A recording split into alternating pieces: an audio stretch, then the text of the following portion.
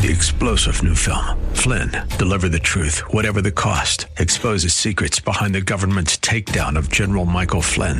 Flynn knew what the intel world had been up to. He ordered the first audit of the use of contractors. This set off alarm bells. He told the truth. He was the most dangerous person for Donald Trump to hire. They had to get rid of Flynn.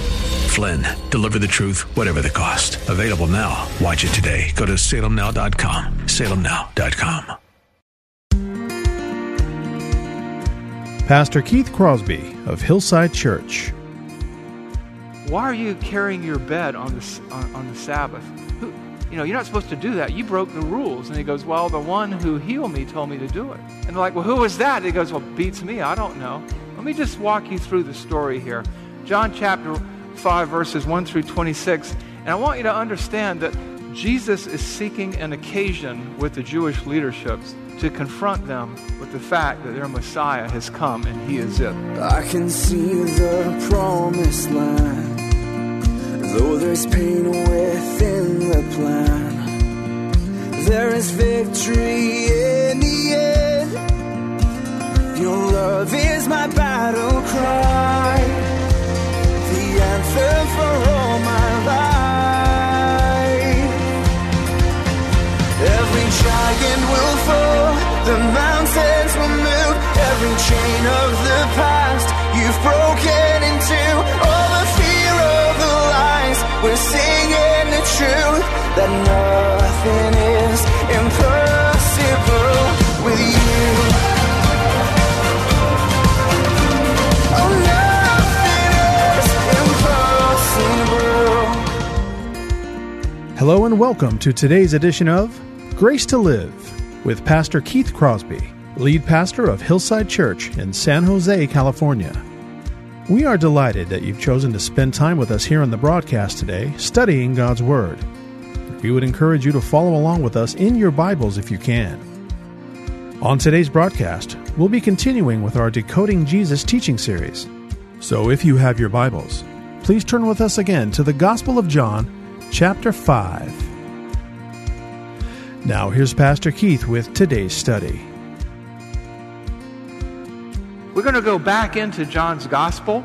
This is an interesting place that we're going to be today. And I want us to really watch, because what's going to happen in the next 2 Sundays with Jesus as he has this confrontation with the leaders of the Jewish religious establishment is he's going to pretty much say who he is. Thus far, as we've worked through the Gospel of John, John chapter 1, John chapter 2, John chapter 3, John chapter 4, we have seen people respond to Jesus and portray him as the Savior of the world, the Son of God, the King of Israel, the Messiah.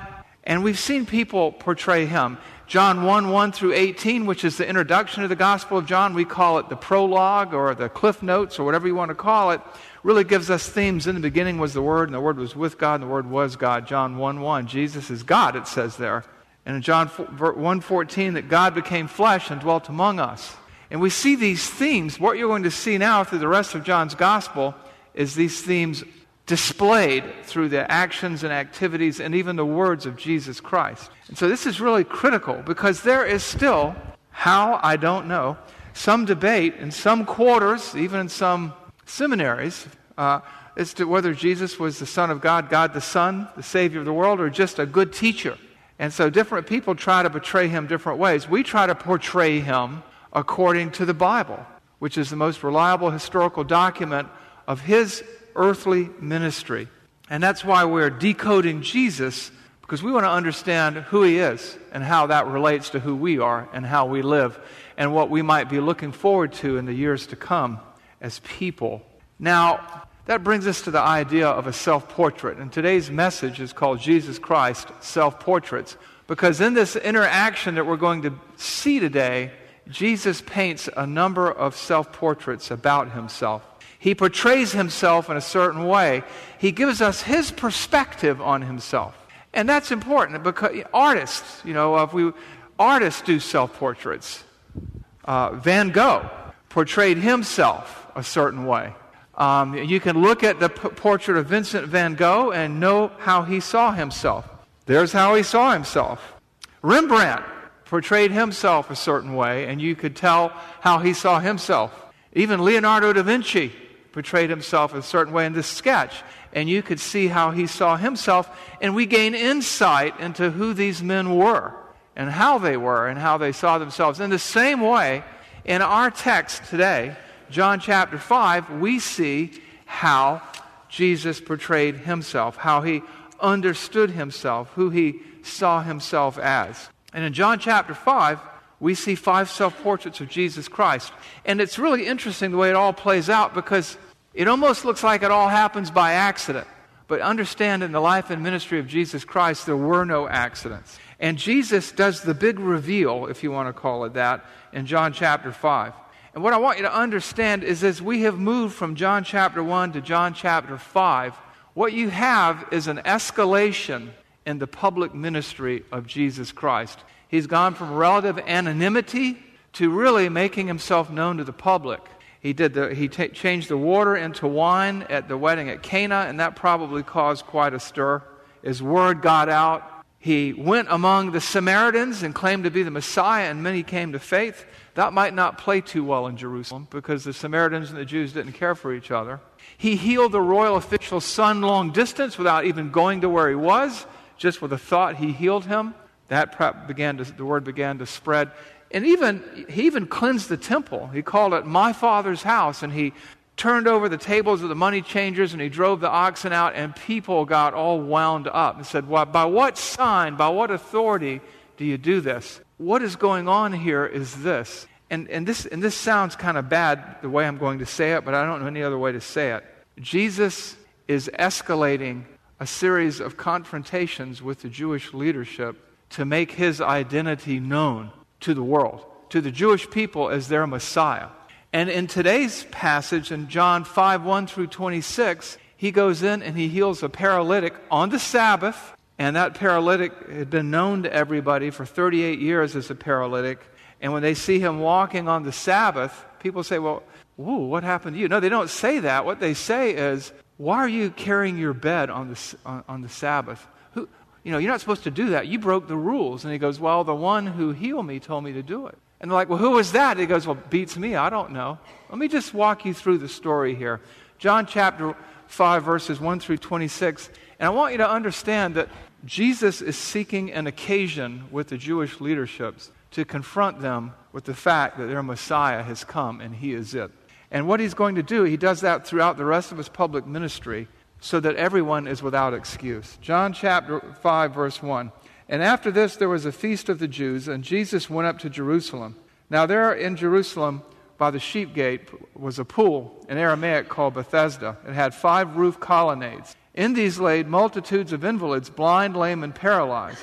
One man had been an invalid for 38 years. When Jesus saw him lying there and knew that he had already been there a long time, he said to him, do you want to be healed? The sick man answered him, sir, I have no one to put me in the pool when the water is stirred up, and while I am going, another steps down in front of me. Jesus says, get up, take up your bed, and walk.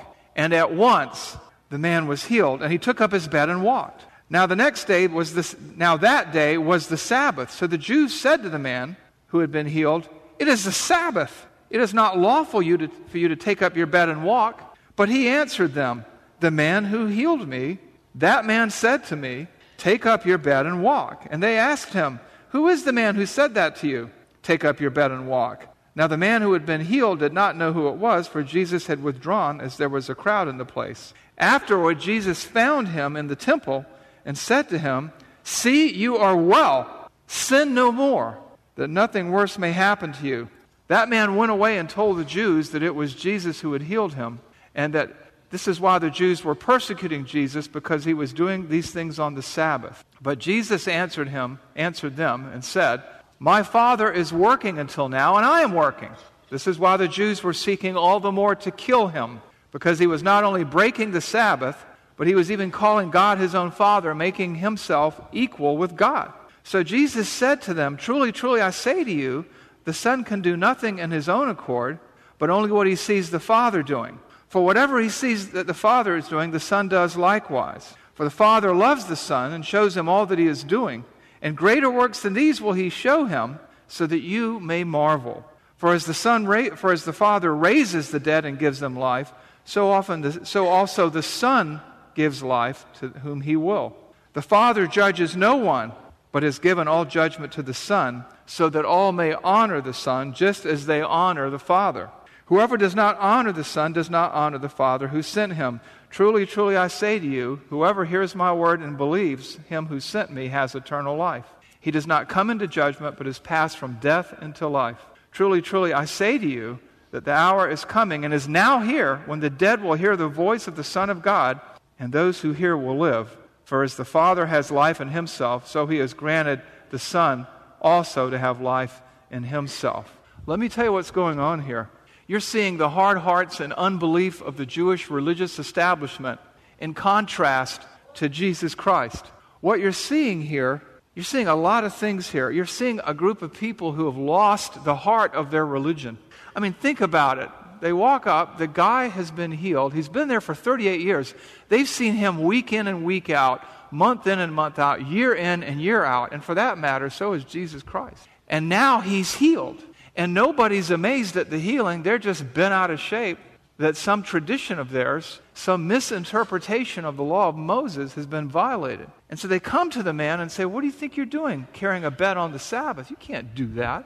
And the guy goes, well, the one who healed me did it. Now, it's interesting because he has no affection for Jesus. You know, today we're told by a lot of people, if you have enough faith, you can be healed. But the bottom line is this man had no faith at all. He didn't even know who Jesus was. And the interesting part about it, too, is when Jesus says, do you want to be made well? He won't give him a straight answer. It's perplexing, the man's spiritual condition.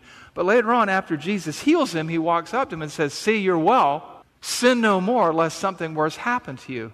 Implicit in that statement is the fact that that man may, emphasis on the word may have done something to put himself in that position.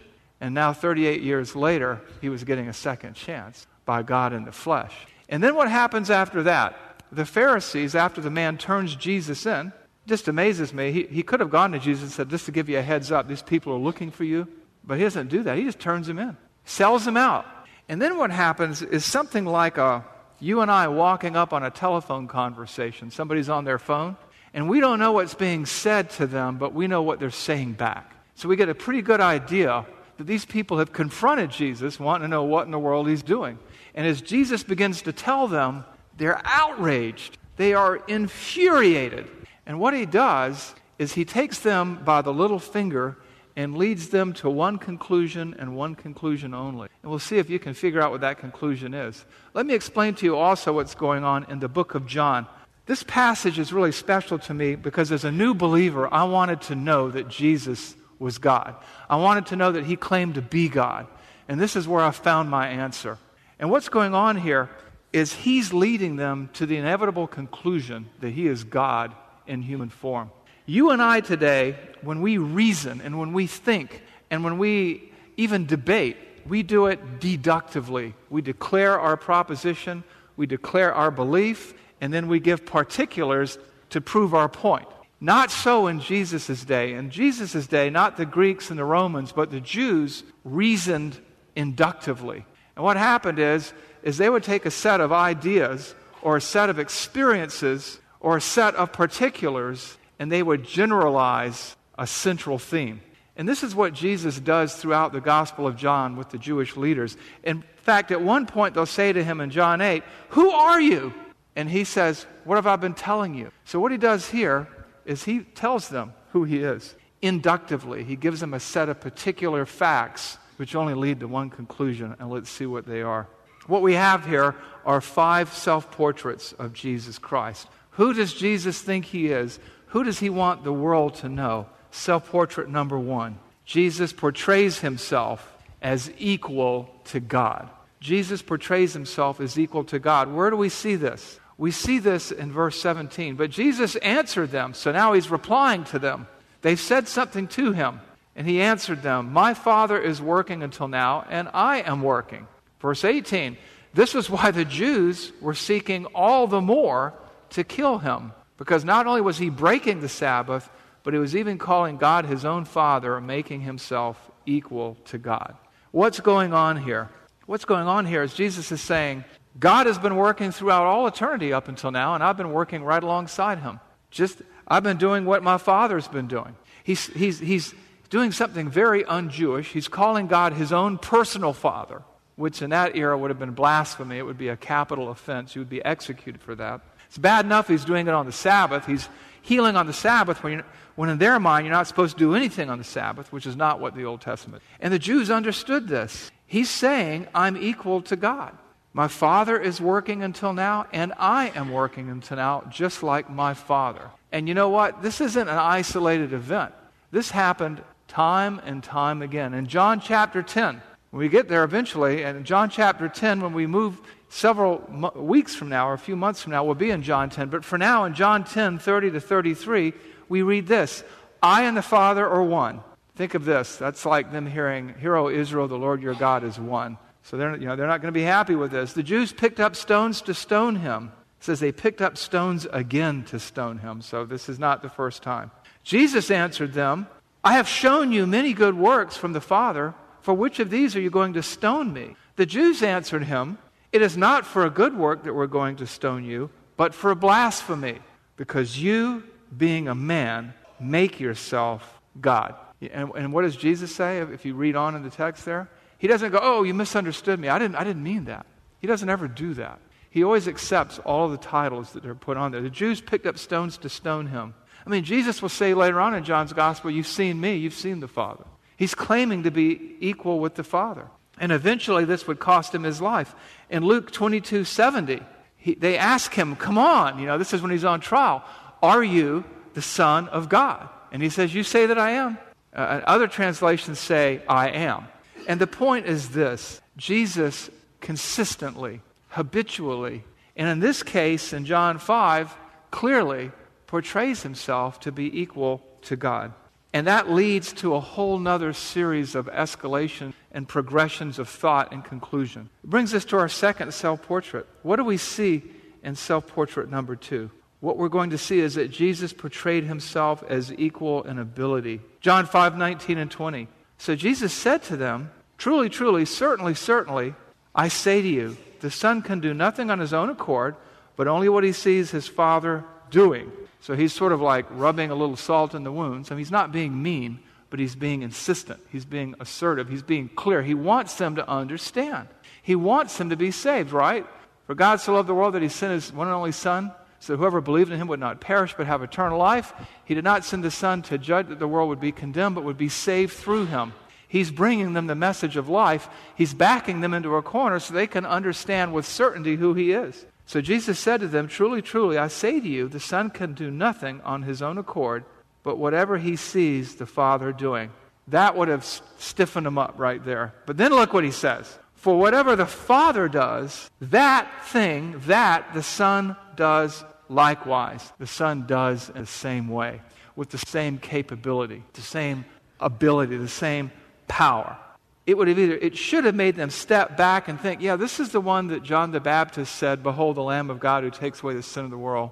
When John said, I'm the forerunner of the Messiah, this is the one who turned the water into wine. This is the one who healed that guy's son long distance. This is the one that we confronted in the temple.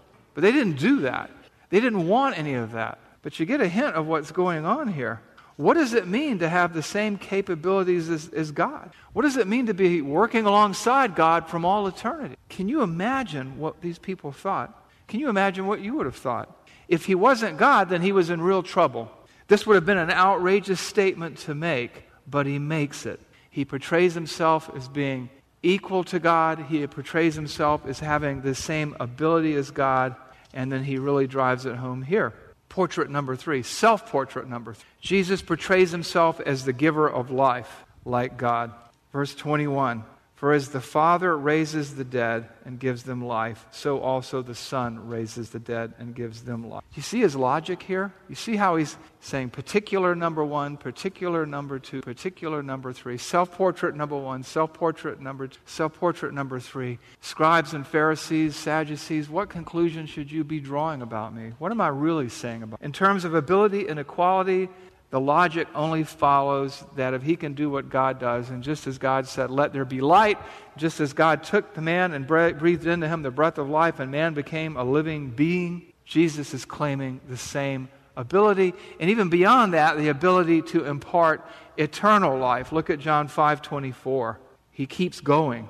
Truly, truly, I say to you, whoever hears my word and believes him who sent me has eternal life. He does not come into judgment, but is passed from death into life. If you created life, then you can bestow life. And Jesus is claiming to be the giver of life.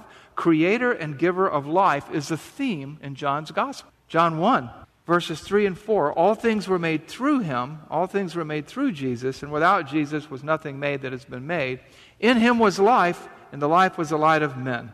The reason I'm telling you all this is each week, with each sermon, I want you to take what you learn so that you can teach it to someone else. A lot of times we say, I'm just not a good evangelist. All you have to do is teach what you know and let the Spirit of God work in that person's life. And what you know now is that Jesus claimed to be equal to God. He claimed the same authority as God.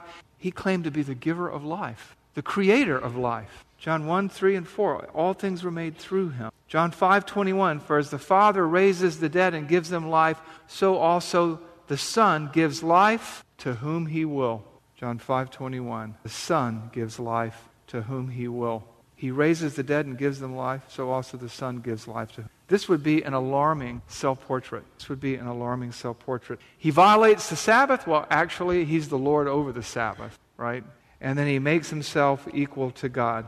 Look at John 5:19 again. So Jesus said to them, truly, truly, I say to you, the Son can do nothing on his own accord, but he only does what he sees the Father doing. And whatever the Father does, the Son does likewise. Verse 21, for as the Father raises the dead and gives them life, so also the Son gives life to whom he will. And that's why they were trying to kill him, because he was making himself equal to God. As you look at this and as you talk to people, and you never know who you're going to talk to and what they're going to say. You could have a Jehovah's Witness come to your door and they believe that Jesus was a man or an angel or something. And you have to ask, what do the words say? What do the words mean? And what do I do? Whether you're teaching a Bible study or listening to a sermon or just doing your personal devotions in the morning and you read the scriptures, those are the only three questions at the end of the day that matter. What do the words say? What do the words mean? What do we do? Jesus claims to be equal with God. That's what the words say. People may try to ignore those words. They may try to bend those words. They may try to reinterpret those words. But that's what they say, and that's what they mean. The text says the Jews were trying to kill him because he was making himself equal with God. That's what the words say. That's what the words mean. And when he says the Son gives life to whom he will as the giver of life, that's what the words say, and that's what they mean. Jesus claims to be the giver of life. Who did he think he was? Who did Jesus think he was? And what will he do next? As you're watching this play out, if you were a bystander, you had to be wondering, what's he going to do next? What is this guy going to say? Who does he think he is? He says he's equal to God. He says he can do anything God can do. He says he can give life, physical and eternal. Who does he think he is? Which brings us to the fourth self-portrait. And this is a biggie. Watch what he does here. John 5:22 and 23. Watch closely, listen, think about what he's saying. For the Father judges no one, but has given all judgment to the Son. That's big. But then watch this. That all may honor the Son just as they honor the Father. Whoever does not honor the Son does not honor the Father.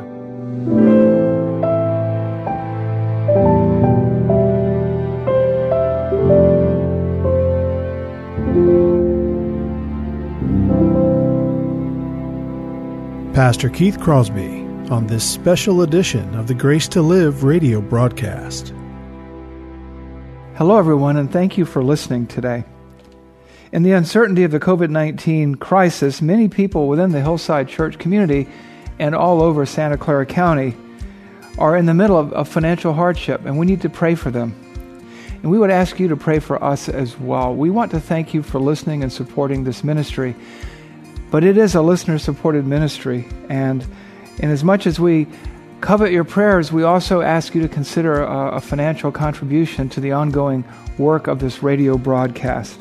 Grace to Live Radio provides encouragement to so many people in the outside world who can't make it to church, and you can be part of that ministry by supporting us financially as you support us prayerfully. This is Keith Crosby, and I want to thank you for your prayers and your encouragement.